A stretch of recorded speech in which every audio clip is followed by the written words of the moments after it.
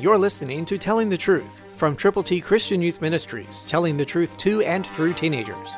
Here is Triple T founder George Dooms. Believe on the Lord Jesus Christ.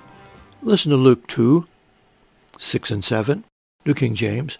So it was that while they were there, the days were completed for her to be delivered.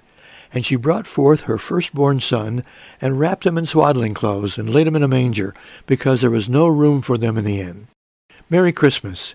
Do you have room for Jesus in your heart, in your home, in your set of circumstances? You can if you will. This is a determination only you can make.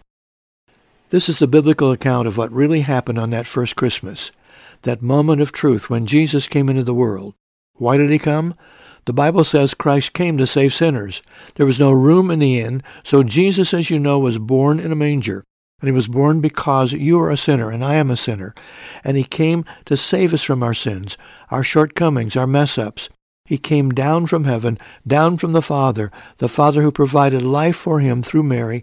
And today, Jesus saves every person who turns to him from their iniquities, from their mess-ups. Have you?